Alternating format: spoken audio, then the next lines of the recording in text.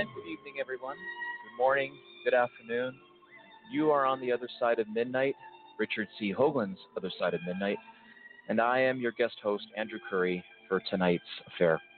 We have a really big show for you. It's something that I've wanted to do for a very, very long time. A good friend of mine, part of the Enterprise Mission Imaging crew, Keith Laney, is our guest tonight, and our show is called Celestial Divining, Anomaly Hunter's Journey. And as we get into the show, you'll begin to understand why I was really intrigued to get this one off the ground. It's been a while. And on that note, I wanted to say Richard's doing really well behind the scenes. He's doing a lot of research right now. He really appreciates the well wishes from everyone. And he is letting us know he will be back soon. So the ship's captain will return. But in the meantime, we're going to keep helping out here and filling in. And yeah, so tonight it's me. Now, I want to start by introducing Keith with his bio. So if everybody could go to our homepage, which is theothersideofmidnight.com, and if you click on the show banner, again, it's called Celestial Divining, an Anomaly Hunter's Journey with Keith Laney. You'll see this lovely graphic that Keith made up for us. And I'm going to read his bio because what I want to do is kind of go over some space news, and I'm going to have Keith kind of join in with us, and we're going to get right off the bat and discuss these issues. So let me read this out. Keith Laney is a space image processing and anomalies specialist from Charlotte, North Carolina. He's a husband, a father, grandfather, artist, copper master, amateur space scientist, and avid promoter and supporter of space exploration. The primary passion of his life, after about half of the above, is space imaging. His work has been featured by NASA, mainstream news organizations, and planetary anomaly lovers the world over. Keith hosts a privately unequaled online collection of space imaging, planetary curiosities, his own writings, and music, which has just celebrated its 13th anniversary. And his website is called thehiddenmission.com. So, Keith, without any further ado, welcome. Hi, Andrew. How you doing? Oh, I'm doing really well. I'm so happy to do this. Finally, we've been talking about this forever. For everybody out there, we do this like literally. We have a lot of discussions in the back channels, and we have meetings, and we find new anomalies. And well, Keith is the one that does it, and he sets us all on fire. And I've said to him one time when we were doing. It was one night at 2 a.m. I'm going, we should be recording this. This would be good. This would be a great show. And he started laughing. And, well, we finally got here, Keith. So. Yeah, it's taken a while, but here we are. Yeah. Well, I really wanted to bring you on because, we have a great crew here. Richard is sort of our maestro. I mean, we're all independent researchers in our own right. And, Keith, you've been at it for a long, long time, along with Richard, and I know Will has been at it for a while, and Tim and I are probably a little bit newer. We bring sort of a different skill set. Cynthia, Mama Mar, she's been around a long time. Bob, he since his retirement from the from his sort of trade, he too has been going at it for a very, very long time. And Ron Gerbron, who's there in the background, is another one that's been plying his trade. So there's a few of us here. But Keith, you're kind of like you and Richard are kind of like the heart and soul of this thing. And I one of the things that I've noticed, and I know we've talked about this, and it was sort of Richard's words, is that he goes, space anomaly. In other words, the images coming in from all of our different space agencies across the world, for a lot of people, the world over, as you know, with your Facebook site. You want to say the name of it because you've changed it? Yeah, it's Lunar Anomalies and Planetary Oddities. Yeah, and what we've found is that there are people from all over the world who are getting into seeing these images, which are coming in from, the Japanese, the Indians, the Chinese, ESA, the European Space Agency, of course, NASA, and it's showing us the most unusual things in our local solar system. And yeah, Keith, what do you think about that? Well, yeah, it's kind of a coming of age It's not just us crazy Americans, and then just a tiny subset of us. We've got the whole world looking at this sort of stuff, because it's interesting. The origins of our species and how we got to where we are. That's not only is it interesting, it's of prime importance for us to know. Well, what is it? It's there's a very famous saying, and I'm gonna completely blank out on it, but it's essentially, well, the gist of it is, if you don't understand your own history, or you take a people's history away, you don't have a future. You don't know where you are. You can't ground yourself or place yourself in a context. You could only fill in the blanks now from whatever is being fed your way. And we're going to talk about these issues, Keith. We're going to talk about this disconnect that happens on so many levels. But right now, I want to turn everybody's attention to some space news. And the reason why I wanted to bring Keith in right away is because I want him to make comments about what I want to kind of go through. This week has been kind of a busy week in space news. So I want everybody to go to my items. So if you go to the show banner, Celestial Divining, an Anomaly Hunter's Journey, and you go, there's a little link there that says Return to Main Show Page, and then there's fast links to items. So if you click on mine, it's Andrew, just click on that. So this is on theothersideofmidnight.com. Go to the show banner, click on Andrew's items.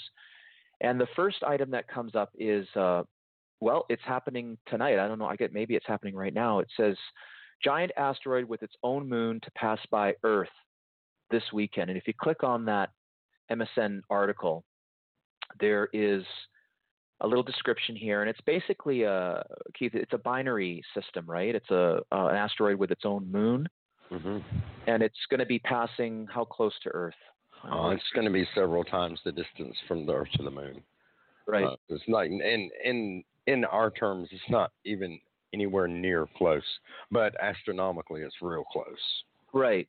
But isn't it interesting how we have this? Well, I'm calling it a bit of a meme, or at least a theme that's going out there. And this is in light of the recent announcement by both ESA, the European Space Agency, and NASA, of possibly starting to do what they're calling exercises in terms of what would happen if our planet was threatened by something coming from outer space. In other words, an asteroid. And isn't it interesting that we have one that, as you say, is comfortably far away from us, that it won't pose a problem. But in this article, they talk about, these are threats. These are things that could happen. And it brings to mind, well, I'm going to talk about two things about this article, but it brings to mind the commentary or the disclosure by Dr. Carol Rosen, who was the personal secretary of Wernher von Braun, the famous American,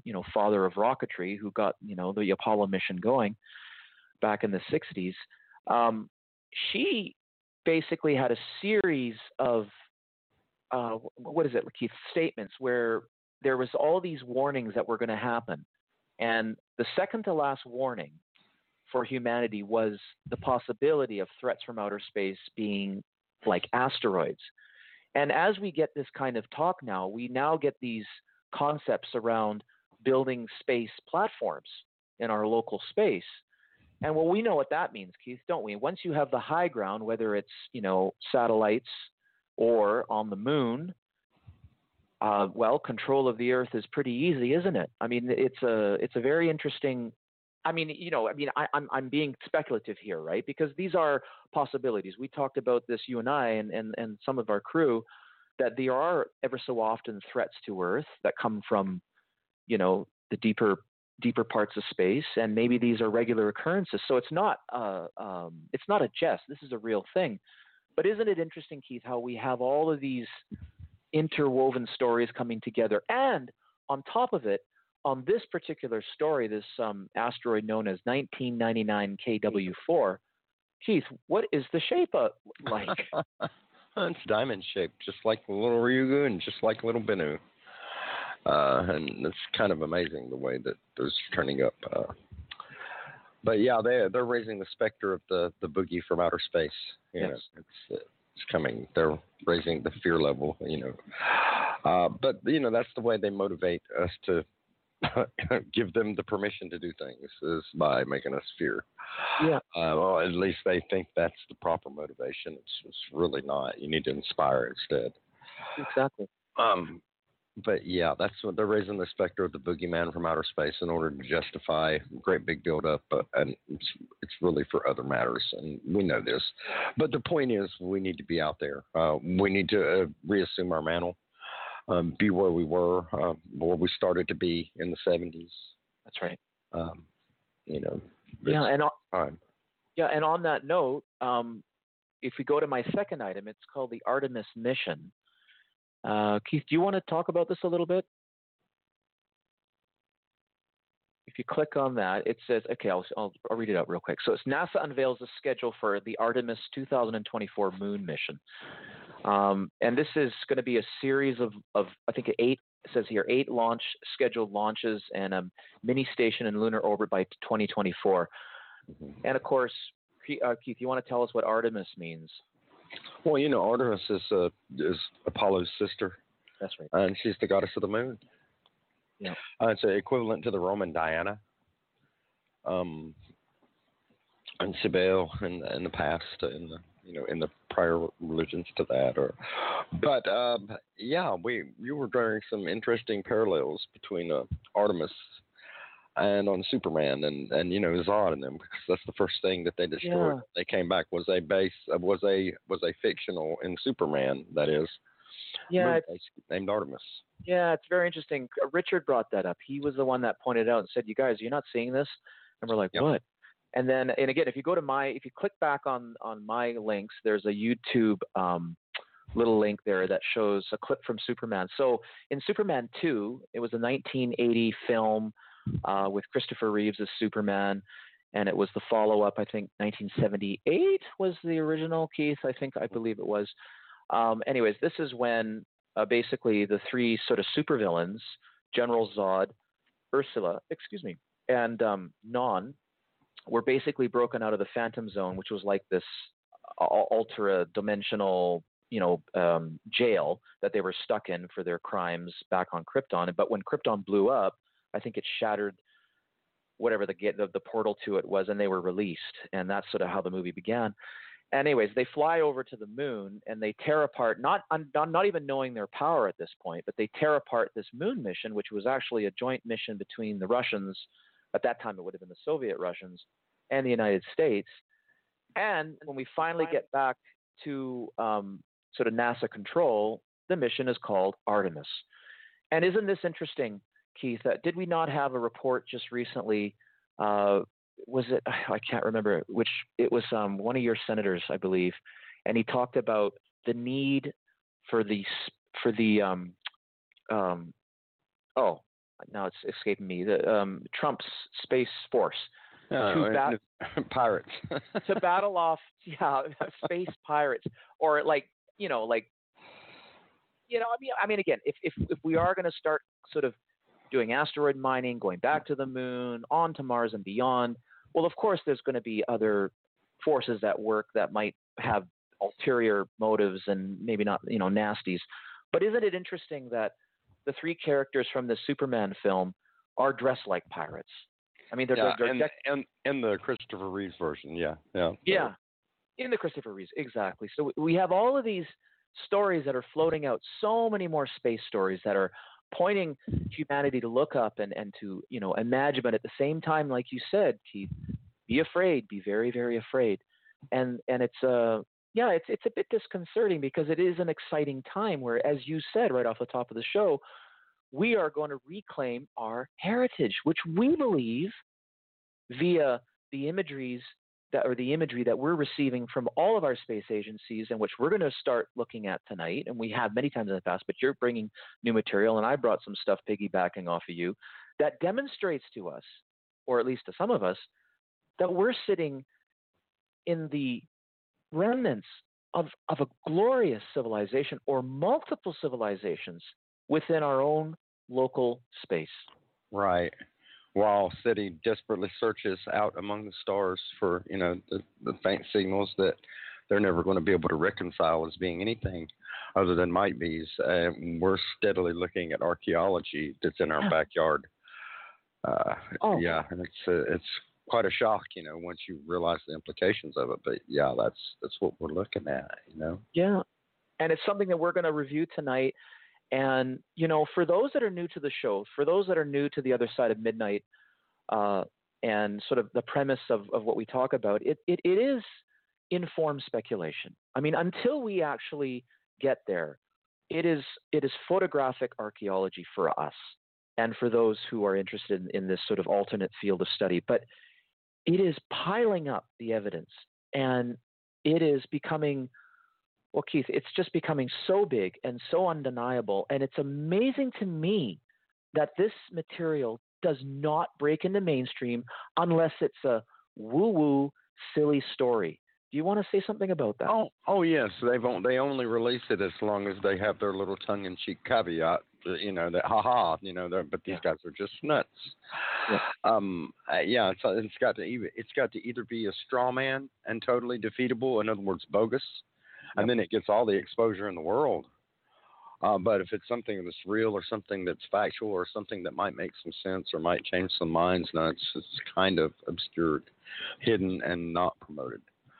And I think this is such a shame because, being a species with collective amnesia, sitting amongst its former broken toys, that just seems pretty ludicrous to me. But, you got to wonder if there's some sort of system of control and there's a timeline being played out, as we've heard so often before, that, that they're only going to let out what they feel people will be ready for. And that lowers us all to a common denominator that is far below many of our levels. And so therefore we serve a purpose in going to that level for those who are of that mindset. And, I've always been of that mindset. I think I was born thinking that there's some strange stuff going on around us, and with the desire to look for it. And we're going to go over that. And it's funny, on the heels of what you just said, I want everybody to go to my fourth item, which I found absolutely fascinating this week. So there's a new report saying an astounding amount of water has been discovered beneath the Martian North Pole. This is amazing. I won't read the article, but it's a Gizmodo article. And essentially, with this, using a ground-penetrating radar, scientists have detected a massive reservoir of frozen water sandwiched between layers of sand beneath the northern polar ice cap of Mars. Well, isn't that interesting? And they say that if it was to melt, it would submerge the planet. Well, what gets me too, though, Andrew, is this is being called up as news, but I distinctly remember hearing this same thing over a decade ago. Oh, interesting. Yes, when they were talking about if they found a huge subsurface ice deposit under the pole, and they said it was enough water to cover Mars in 2 foot of water. Huh.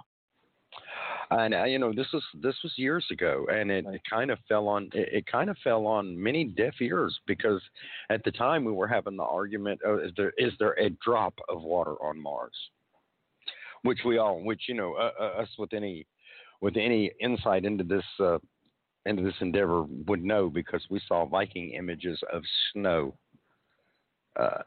which they tried to explain as a couple microns thick, but was actually in little small, what you call it, snowbanks, or little small. You could actually see where it had drifted, where the snow had drifted a little bit around some of the rocks. Yeah, and so a couple of micron snow does not drift, up to be like 2 or 3 centimeters deep around rocks, and very thin around the leading edges where wind blows it off.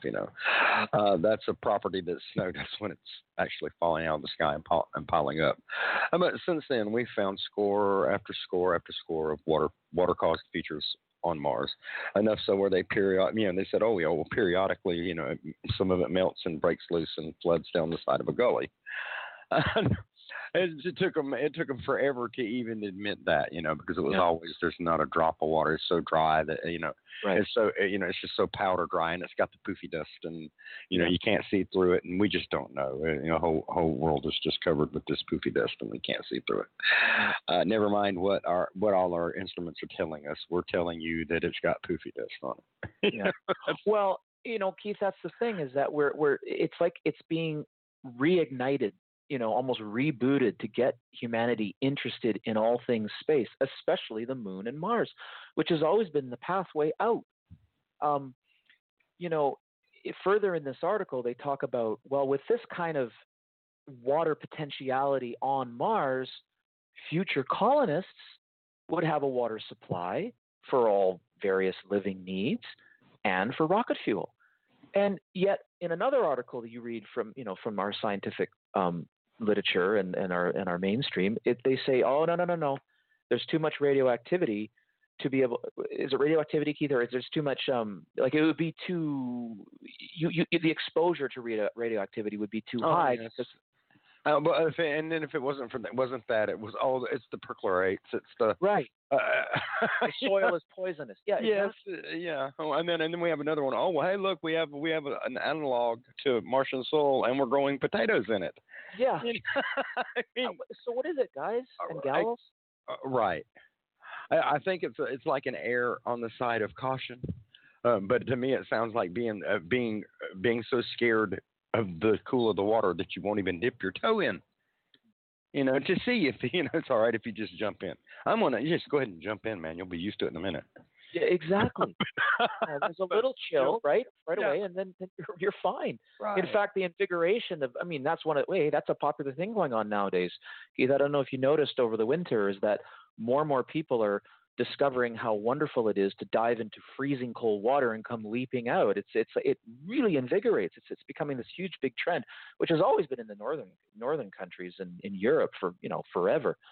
But listen, I want to go to my one more link that again bridges on this idea of inviting humanity to Mars. So if we go to my number 5, it's called NASA Get Your Boarding Pass. And if you click on that, Keith, you'll love this. I think I had posted this on Lunar Anomalies and Planetary Oddities. And if everybody goes there, I mean, you can do it now or you can do it later, but I'm going to read this out. It says, NASA's Mars 2020 rover is heading to the red planet. Submit your name by September the 30th, 2019, and fly along. And you can fill in your first name and last name and your country, your postal code, and your email. And you also get frequent flyer points. And send my name to Mars as the last caption. Keith, they're selling it. I know a sell job, man. I am a storyboard artist by trade. I'm an artist by trade, but the skill that I've been doing for the last 10, 15 years in huge redundancy to pay the bills has been storyboarding, both in film and television and in advertising. And this is what I'm seeing this huge program of selling, and people are happily getting their boarding pass for this. Now, it's just more symbolic in this sense, but what do you make of it, Keith? Well, yeah, of course, that is a way to get the public involved, and they've kind of been doing that for a little while. They've been, I'm pretty sure that we have craft in that have discs on them, that have everybody's name on them that contributed to it, and they've been kind of doing that because it's a way to involve the public. But another way they've been involving, like with the OSIRIS-REx mission at Bennu. Here recently, we just had an article posted that I wish it would have got into the articles to talk about, and it didn't. But we can still talk about it anyway because they're calling on citizen scientists to come help them to map the surface of Bennu. They're going over it in detail, taking fine photographs of it, and what they're looking for is a place to put OSIRIS-REx down to take a little sample and bring back. But this little asteroid is rough as a cob. But they're wanting the citizen scientists to go in and circle old craters to map out the large and small boulders. And I mean each image takes a while too. So this is pretty detailed work that NASA themselves is asking the public for help doing. Wow. That's the kind of stuff that, the outreach programs that they do. I mean, for years, a lot of people don't know this, but for years they've been allowing us to point the satellites. Starting with the MGS, they've been allowing us to point the satellites. If you're involved enough to find out where the program is and join and figure out how to use their interface and know a neat little bit about the geography of Mars, and so you can actually locate the things that you're looking for and point the camera But yeah, I've been having pictures returned from our satellites around Mars for decades now. Ever since Mars Global Surveyor. Yeah. Do you want to explain that, Keith? Do you want to explain that, like, what, just to make it more clear to people, like, so you've actually done what you just summarized right there, right? You've actually point the camera and then still do, and found all kinds of wonderful things with this great technology that we've sent to do just that. We've sent this stuff to Mars to look. It's up to us how we interpret and how we use the data that they're sending back. The craft are good; they do their job. So do you think this is what Richard would call a creeping disclosure? Do you think that, like, getting citizen scientists involved, getting people with their well, sure. If I had not got involved in that matter, I wouldn't have found and know the things that I know, found the things I've found, and have that deeper knowledge of the secret things that are out there, the things that they put in our face that you might not really notice firsthand, but when you take a closer look, you're like, oh, hey, this is something entirely familiar to us, and this is not just rocks and shadow and play of light. There are things here. Well, and that's the thing, is that I think it's really important, and I know not everybody can do it depending on when they're listening. I mean, we had one of the gentlemen, and I'm sorry, sir, I forgot your name, but he was so wonderful because he goes, I listen to the show, The Other Side of Midnight, when he goes to work there and back every day. He lives in the States, and I can't remember where. And he was so gracious with his compliments to us here, filling in for Richard. But obviously when he's driving, he can't look at the images. And what I'm saying is that it's so important, especially in a show like this, we're really image heavy tonight. It's really important that even if you're only listening to our voices now and maybe taking in what we're talking about, at some point, have a look at the images. It's absolutely critical that you do. You cannot make assumptions just based on what we're saying. You really have to pair it with what we're talking about. And so it's really important to join Club 19.5. That's the club that supports wholly and singly supports this show. For a price of like a couple of lattes, you can have full access to all the shows for the last, what is it, Keith, about 4 years now that we've been doing this? Or Richard's been doing this? Yes, it's pretty extensive. The amount of material that's been covered and it's in those archives, and it's the plethora of guests that have been on the show. Yeah, I mean, it makes it worth it. I'm a member. Yeah. I've been a member for years. And even though a lot of it's my stuff, the important part is to be part of something. Yeah. To be a part of a movement, or because everybody wants that little part of something, especially something that's going to be that's successful. And this is successful because this is in the topic. It's in the public psychic now. It's public psyche, excuse me, now. And they're pushing it. They're where before it was restrictive, now they're like, hey, let's all go to Mars. Yeah. Got Buzz with your boarding pass. Yeah. Buzz Aldrin's old butt in on it. You guys go, we should have done this, and we should have never stopped, well, of course we should have never stopped. Imagine where we'd be now if we would have went straight from Apollo to Artemis and on down the Pantheon with missions, right now. I mean, that's what I was counting on. That was one of the reasons I chose to be born at this particular time in the world, because that's what we would be doing. And I get here and they kind of just stop. I mean, grr, I was just talking with my mother on the phone I have these hours and hours long phone calls with my mother. It's probably the only person in the world other than the Enterprise crew that I talk to for hours on the phone. I'm going to cut you off right there. We're about to come on a break. Okay. We'll come back. You are on the other side of midnight.com. And I am your guest host tonight, Andrew Curry. My guest is Keith Laney, and we will be back shortly.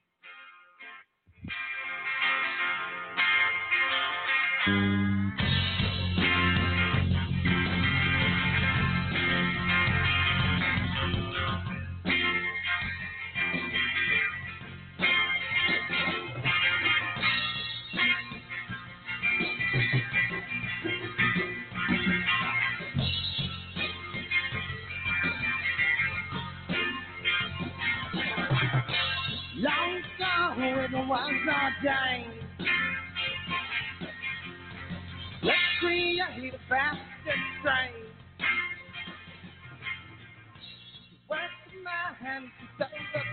Anybody in the alternative field, you can hear this all the time. You can see it in communications all the time with the researchers. It's really tough to keep going, keep this stuff afloat. It's not mainstream yet, although it's getting there, and we'll talk about some of that tonight, but it is tough. And I want you guys out there, those new listeners that are coming in, those that are going to come throughout the night, which I will mention, is to think about very much joining Club 19.5. Now, what it gives you access to is all of the broadcasts that Richard has done since, I believe, 2015, up until now, and there's been a few of us guest hosts that have come in and helped out when we, when he's needed us, et cetera. And that's not only that, but you get perks that we've started, and we're going to do more just to keep it on the air. In Richard's case, he's a researcher, and he comes in twice a week working on this show, and right now he needs a bit of time for himself. So that's one thing I want you to think about. Another one is the donate button. It's on the homepage, theothersideofmidnight.com. It's on the homepage. You can find it there. Please, in your hearts, think about a contribution. Whatever you can manage would be so helpful. You can find the button also on each page on the left-hand column. It's at the top. And if you're using your phone, you should be able to find that on your navigation.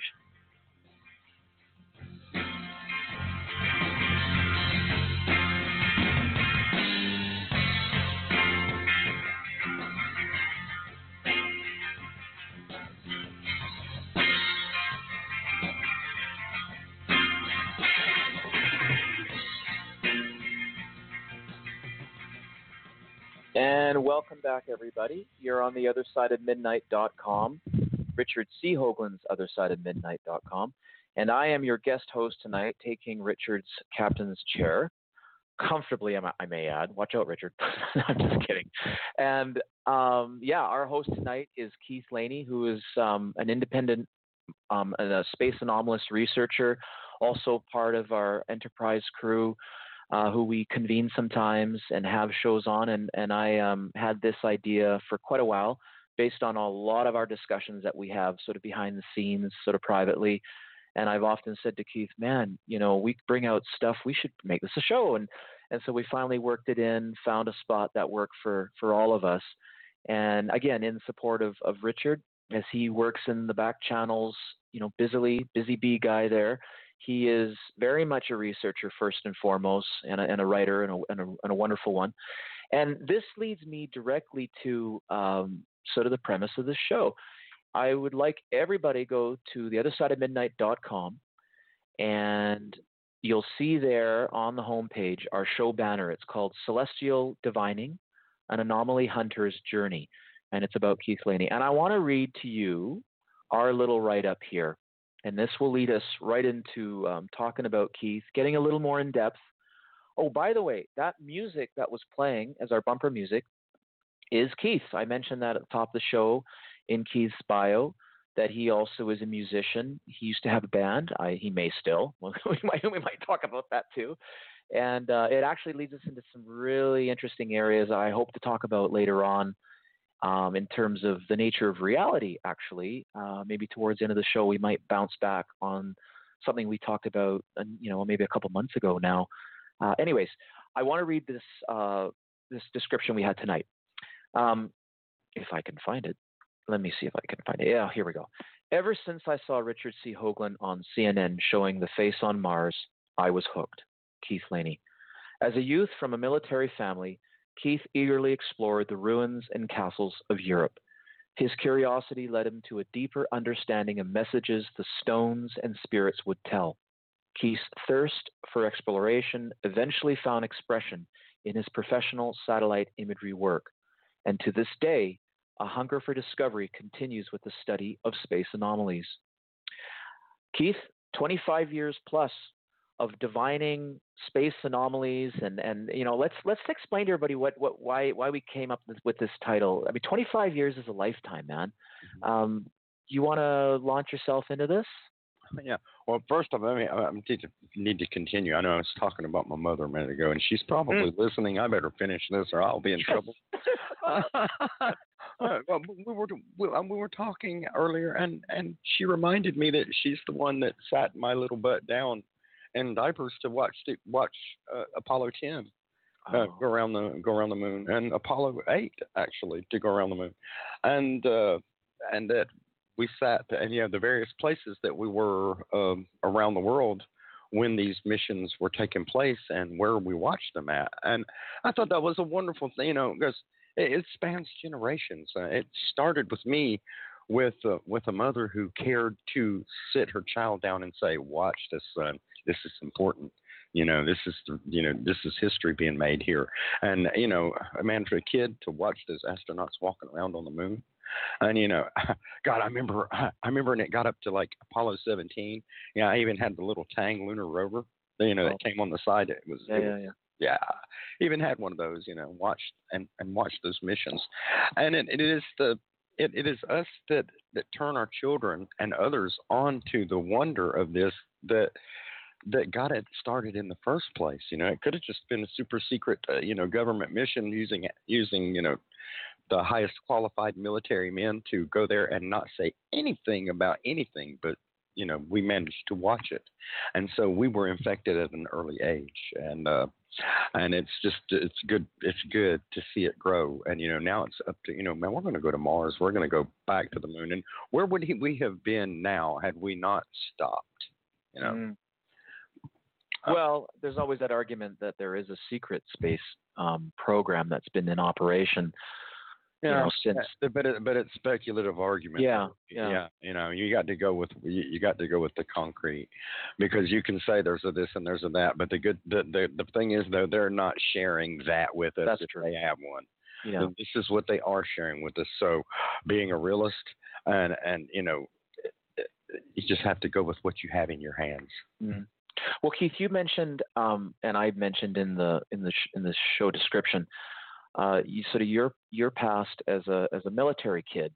Do you want to talk a little bit about that? The reason why, folks, I wanted to bring this part up is because for me in Keith, we see someone who, like, right from the get-go, has had exposure literally to ruins, human ruins that we know of. I mean, it's castles in Europe, basically. But it was that sort of exposure and sort of wandering through these. I mean, I'll let him talk about it.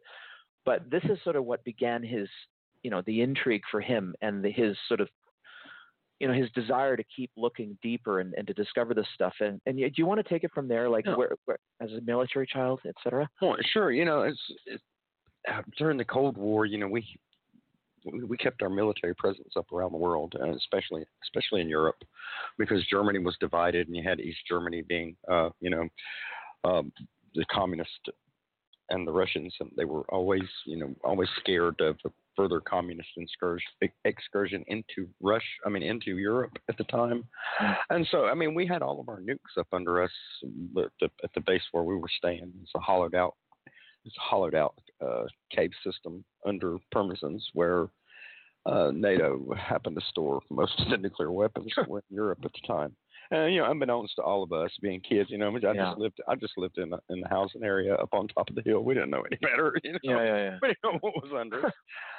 But we traveled around the world like this. Every 3 or 4 years we were moving to another post, a different place, and it gave me a perspective of change, of seeing all the different aspects of things. Seeing different architecture from around the world, and also the chance in Europe to see that architecture in its absolute ruined state, whether it's old. I make a lot about castles because I did. I'm a castle-holic. I love the feudal legends. I love the culture about it. I go to the Renaissance festivals. When I was in Germany, I climbed through all these castles, man, and when we had them within walking distance from where I lived. I lived there for a little while in a little hamlet called Donsteders, and it's basically a little farming village in the middle of a bunch of farm fields, surrounded by the picturesque and scenic German countryside. And I have been a bunch of places in the world, but I can tell you Germany is probably one of the most beautiful, especially the Rhineland-Pfalz area. where I was, because it's like a mashup between the Rocky and the Appalachian Mountains. So whereas you have Appalachian style rolling hills with great big red rocks sticking up out of it, and the vegetation in the area is just, I mean, it's like fairyland. It's that pretty. You get lost in the woods. Well, I could get lost in the woods and stay. But it wasn't just so much the castles and stuff, but it was the human ruins from World War II that were kind of still left when I was there. Oh, Yeah. I made this. I mean, I've been to castles and I've seen where you had what was once a great big stately manor house, and it's just as fancy as it could be with Renaissance architecture. And they've been through countless wars. They've been through the Farmers' War and countless fights and feuds between, internally within the German state itself, and this lord fighting that lord, and then the emperor coming in and wiping out everybody. But these castles have taken a lot of damage and a lot of neglect over time, and I remember, I mean, not only is it that, there are also Roman ruins all scattered about the area that I've seen also. And one place in particular that was a contrast to this was a place in Germany called Zweibrücken. And in Zweibrücken, there was a set of Roman ruins that were there. As ancient Roman settlement was there. Then you had a brand new city of Zweibrücken that they built after the war, because Zweibrücken was bombed flat, being an industrial center.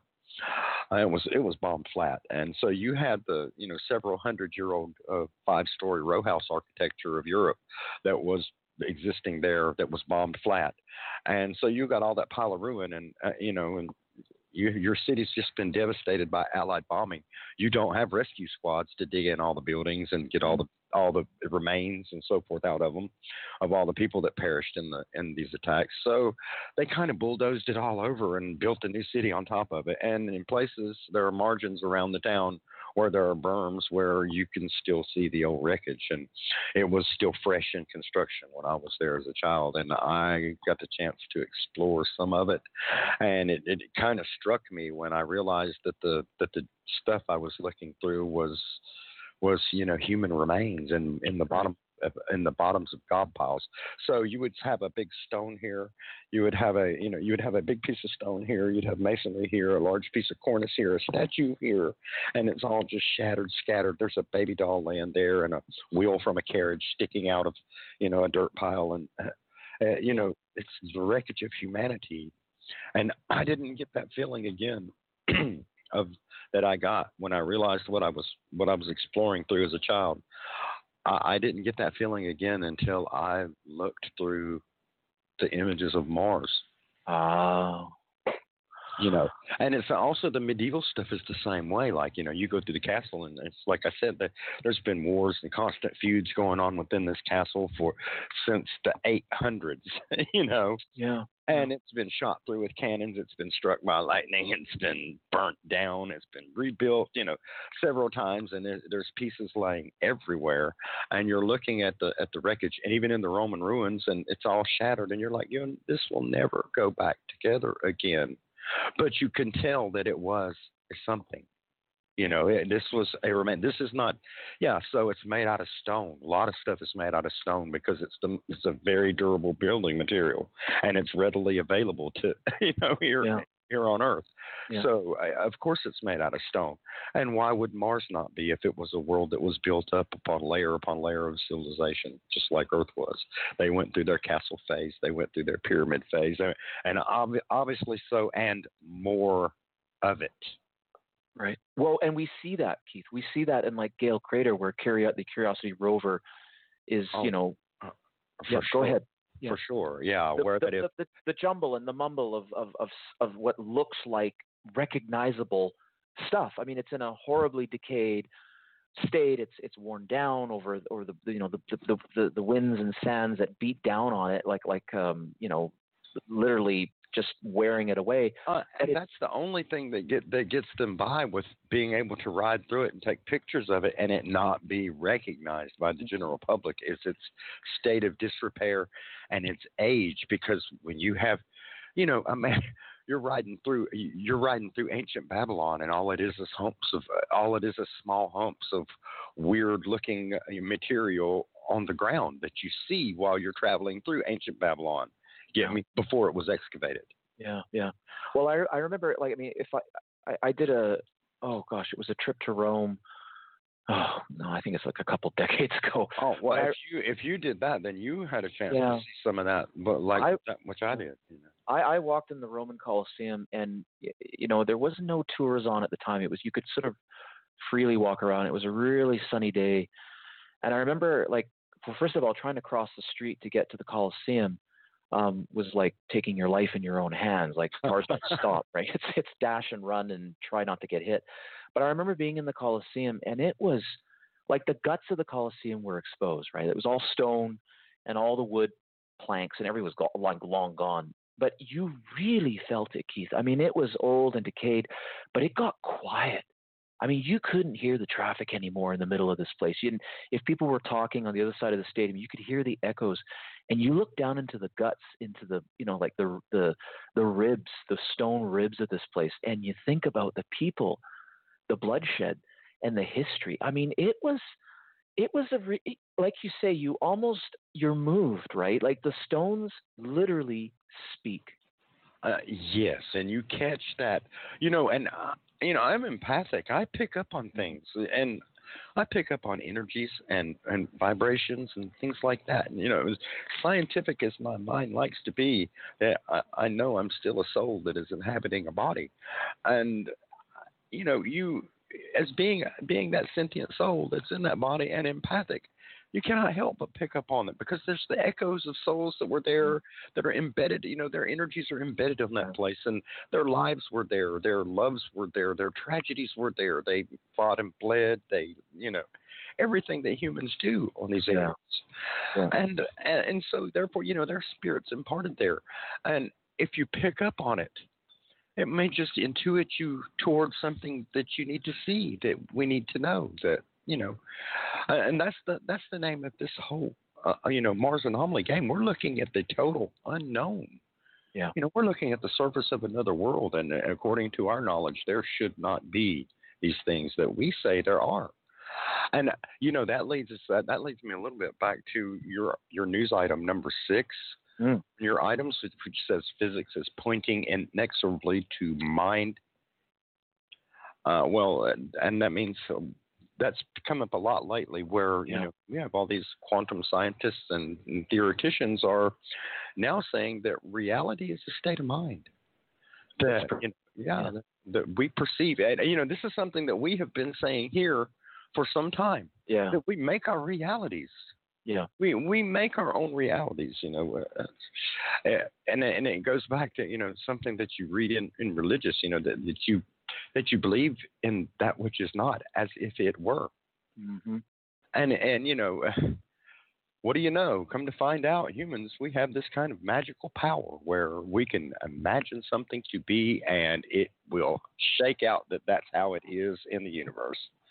Well, and Keith, what Keith's referring to is another link of mine, and we'll come back to it later, because I want to go sort of directly into Keith's, the heart of how he sort of got into this, not just from his sort of childhood and the history there, and like I say, the sort of mystery that he had, but his grandmother had a big piece in this as well. So we're going to come back to what that article. But Keith, I want you to explain what your grandmother used to do, and then I want you to move on to the work that you did with NASA and explain to everybody. We got about 10 minutes before the top of the hour. Let's try to cover that, because I do want to come into the into the book that you were involved in, and then kind of launch into the stuff that we get into here on this show. Yeah.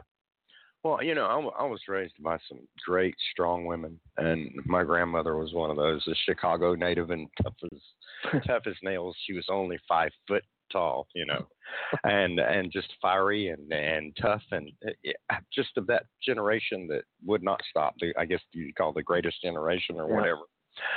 But she lived at the beach most of her life, and I would go down and visit her periodically, and we would comb the beach. She would get up early in the morning, and we'd go down to the beach, and while no one was there, or after a storm, which was her particular favorite time to go, after a nice storm had come through, we'd walk through, and and me going with her, I'd notice I'd be picking up every shell along the beach. Oh, look at this one's cool, and throwing it in the bag. And Grandma, she's only reaching down every once in a while and picking up one, Right. And at the end of the day, we'd go back and I'd have a big old bag full of every kind of shell in the darn world, and mostly plain. And Grandma would just have a little handful, and she'd walk over there and throw them in her little small jar. And it never really dawned on me, and I'm looking through mine. After the end of the summer, I'm looking through mine. I've got 4 or 5 big old huge bags of shells, and they're all rather generic. And Grandma's looking through hers, and she's got a fishbowl full, and she's got the most unique. She's got the little spiral shells, and her shells are just, the coolest colored and all that. Beautiful. And I said, well, Grandma, how come yours is so much, looks so much better, much? She's like, because I only keep the cool ones, dumbass.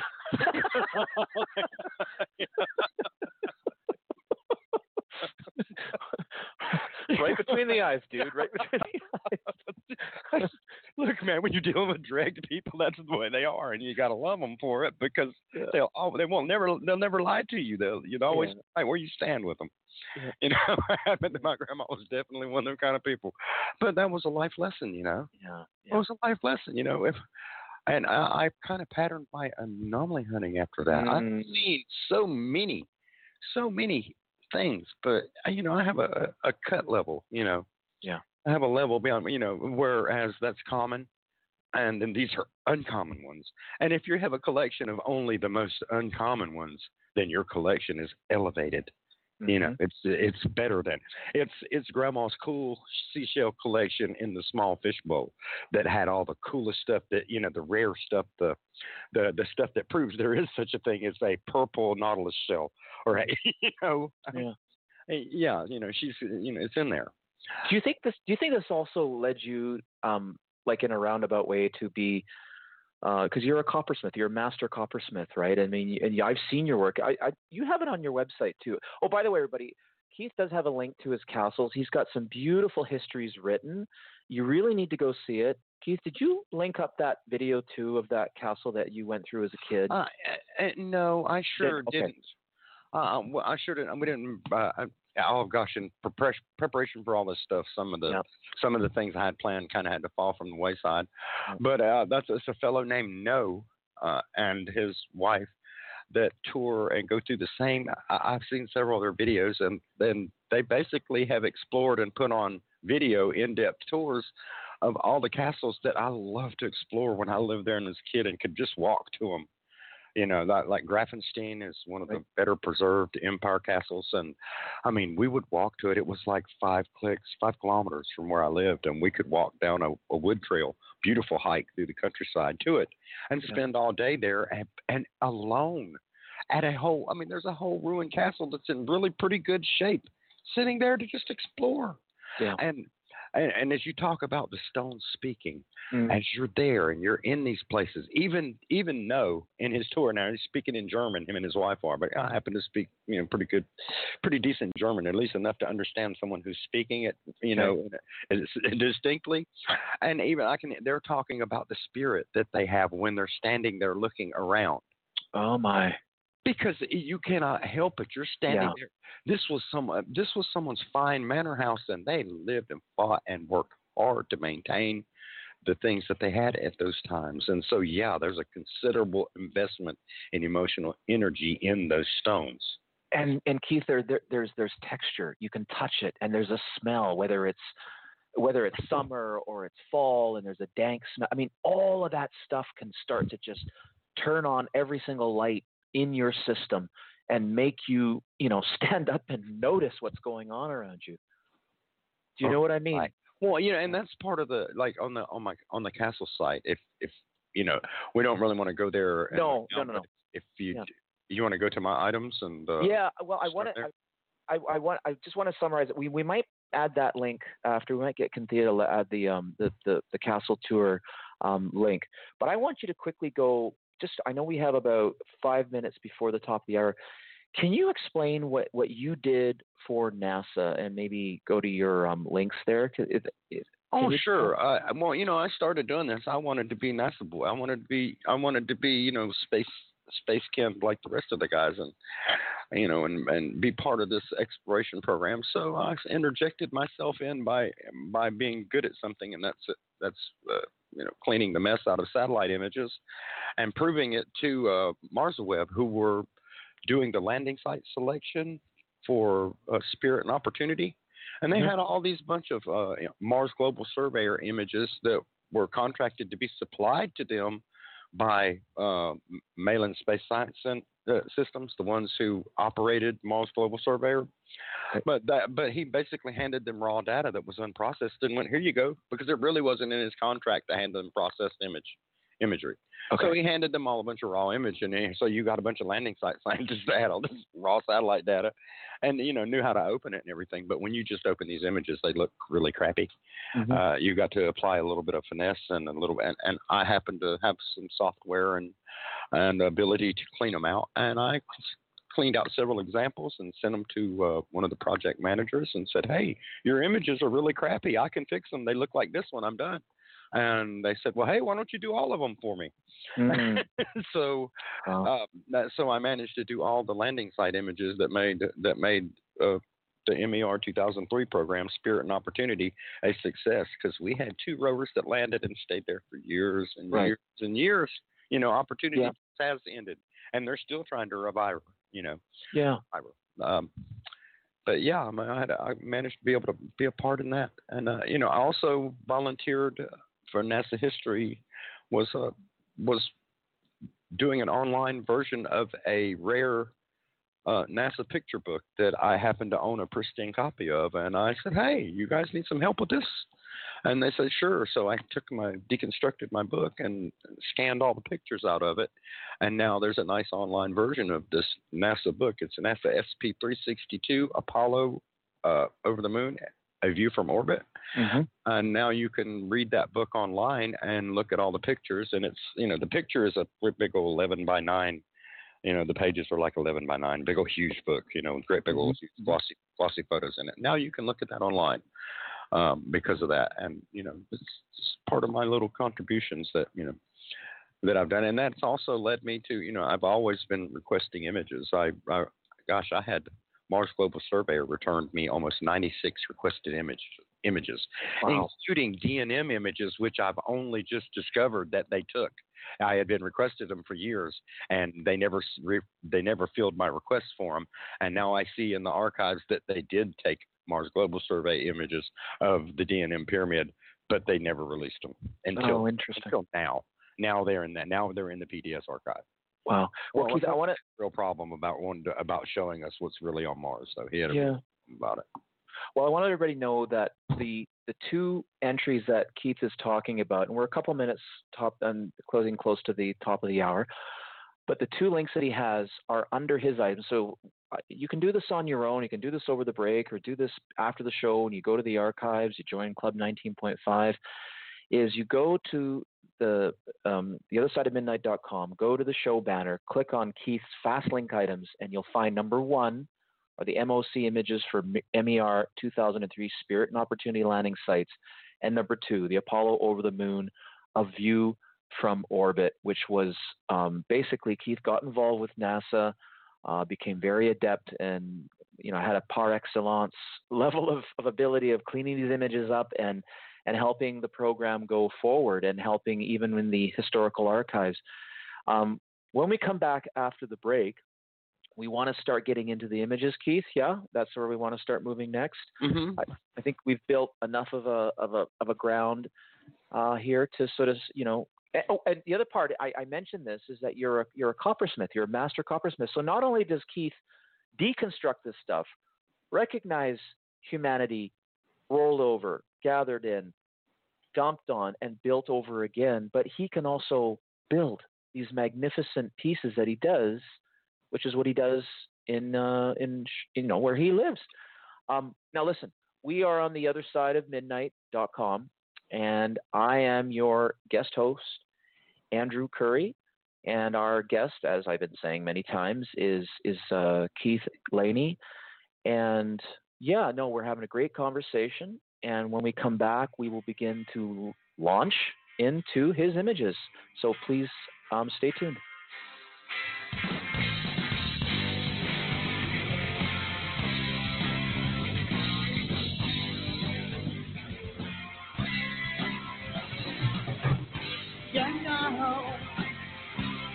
Oh, you think you got me all figured out? You know what my only answer. Do you really? I know.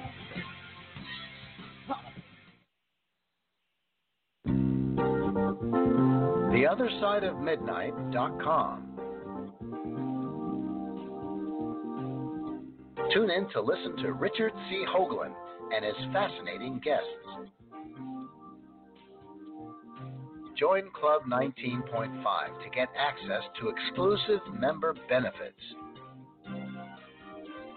As a Club 19.5 member, you'll gain access to the rest of this show and all previous 350 episodes.